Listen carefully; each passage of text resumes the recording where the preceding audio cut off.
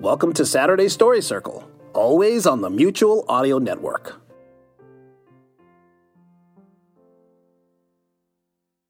The following audio drama is rated G for general audiences. It's time once again for America's favorite show, The Radio Adventures of Dr. Floyd, brought to you by drfloyd.com. This week starring Chuck McCann as Benjamin Franklin. This week we find our villains, that evil mastermind Dr. Steve and his sock-shaped assistant Fidget, on the beach flying kites. They are taking a break from their usual day of traveling through time, stealing priceless historical artifacts, and selling them on eBay. Fidget, how do you get your kite to stay up in the air like that? Mine comes crashing down the moment it goes up. I see. The kite deflects the wind downward, creating lift. Go on.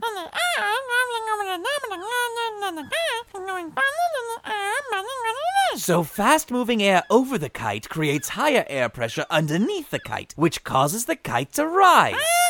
Wouldn't it just be easier to use stiff metal wire instead of string? Then you wouldn't even need the wind. I must say, though, this is rather relaxing. I get so stressed out when that cursed Dr. Floyd thwarts my plans to become rich and famous, but mostly rich. With him always stopping my evil deeds, it sure is hard to finance my evil empire. Well, evil corporation. Okay. Evil sole proprietorship. Well, anyway, I would have been home free this last time had it not been for Dr. Floyd reading the small print on that credit card sales slip with his bifocals. Oh, I wish bifocals had never been invented. Wait, that's it. Fidget, we could go back in time and... Just then a bolt of bright lightning comes out of the darkening sky and strikes Fidget's kite, blowing it to smithereens and knocking Fidget to the ground in a puff of smoke. Fidget, what are you doing? Oh, I get it. The lightning, the kite. Come on now, please, give me a little credit. I know that it was Ben Franklin who invented bifocals. You didn't need to put on this whole getting hit by lightning game of charades. I may be dumb, but I'm not stupid, or something.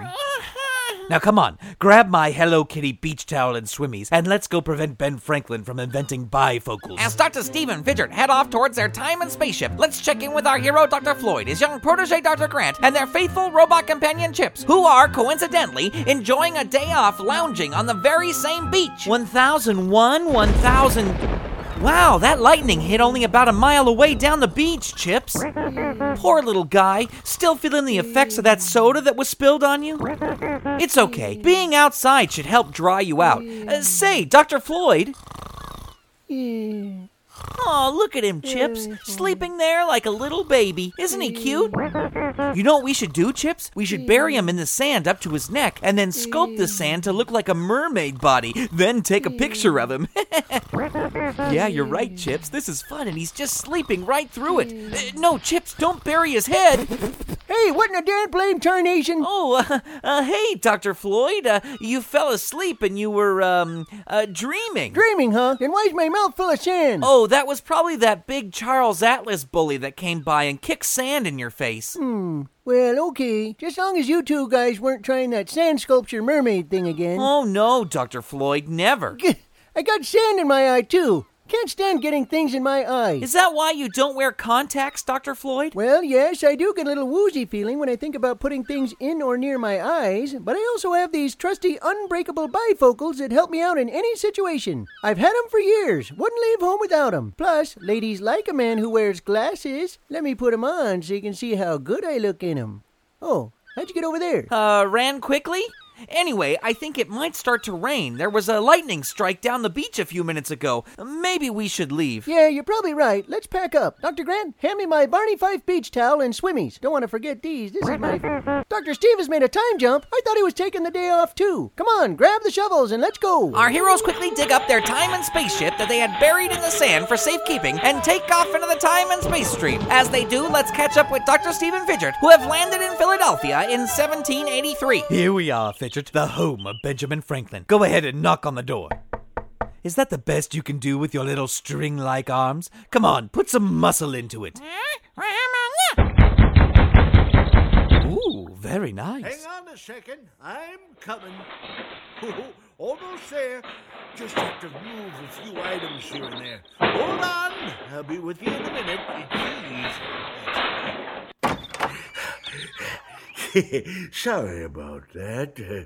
The maid had the day off. Oh, I see. Well, good day to you, Mr. Franklin. Oh, good day, good day. Now, what can I do for you two gentlemen? Well, we are two aspiring inventors. We were wondering if we could have the greatest inventor of all time take a look at our latest invention and give us your opinion on it. Oh, inventors? Well, my kind of people. Come on in.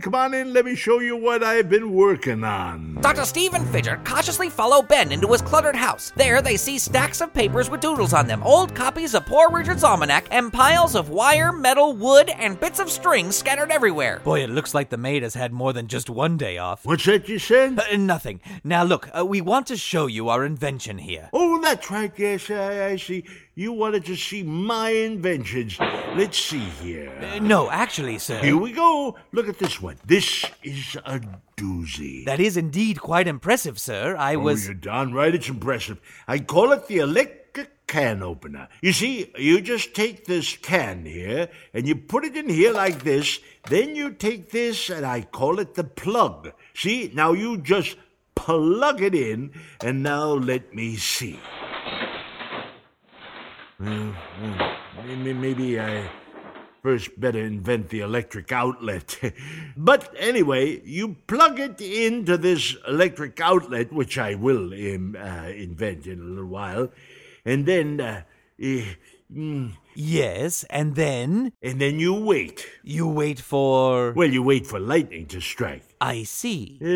You can only open one can at a time, though. Guess it still has a few bugs to be worked out. But seeing as cans aren't even going to be invented for another 10 more years, I got lots of time. Well, that's great, sir. Really fantastic. Now, I was hoping you could look at the plans for our invention. Oh, sure. Let me see.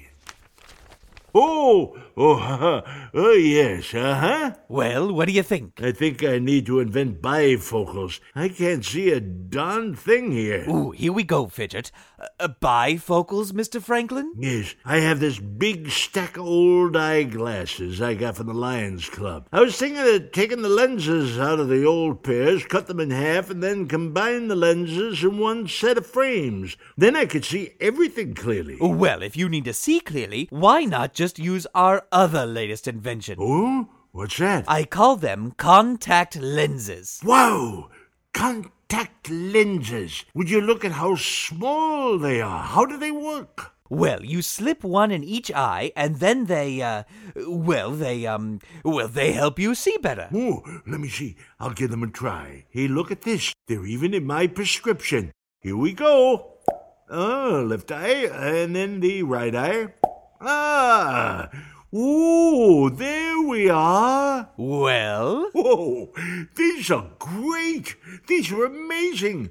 It's like getting a brand new set of eyes. I told you would like them. Like them? I love them. Oh, you boys are really onto something here. How did you come up with the idea for these? Well, help me out here, Fidget. Don't look at me.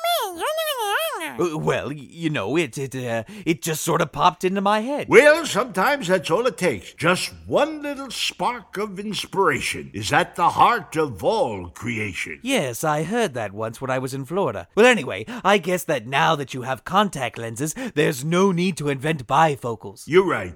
And that frees me up to pursue my one true desire. Ooh, and what's that? I've always wanted to open a hot dog stand. A hot dog stand? Yeah. Ben Frank's Franks. Oh, that sounds great, sir. Dr. Steve and Fidget have prevented Ben Franklin from inventing bifocals. Let's check in with Dr. Floyd, Dr. Grant, and Chips and see how they plan to stop him. Okay, we're in Philadelphia in 1783. Where are Dr. Steve and Fidget, Chips?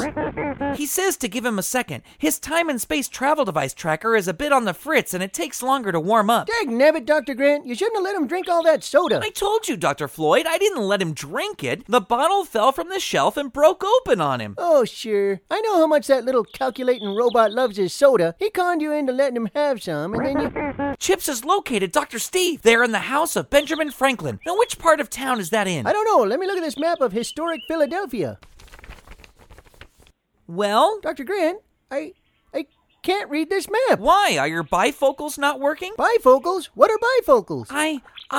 I don't know what bifocals are. It's like the word was just erased from my head. What word? Oh no, by preventing Benjamin Franklin from inventing bifocals, Dr. Steve has left Dr. Floyd practically blind. How will Dr. Floyd, Dr. Grant, and Chips prevent Dr. Steve's evil plot against bifocals when they don't even know what bifocals are? What evil plans will Dr. Steve carry out now that his arch nemesis can't see past the end of his nose? And just what slogan will Ben Franklin use for his hot dog stand? Early to bed, early to rise will help make a man healthy, wealthy, and hungry for Ben Frank's Franks. Yeah. Oh, that's a good one. Find out next week on the Radio Adventures of Dr. Floyd. This episode of the Radio Adventures of Dr. Floyd is brought to you by ActionFigureRacks.com. What do you collect, you whippersnapper? This is Jack Ward, and from every one of us here at the Mutual Audio Network, we wish you, your family, and all your friends safe harbor during these difficult times. Please follow the scientific and medical experts' advice, and we'll always be here for you daily at Mutual.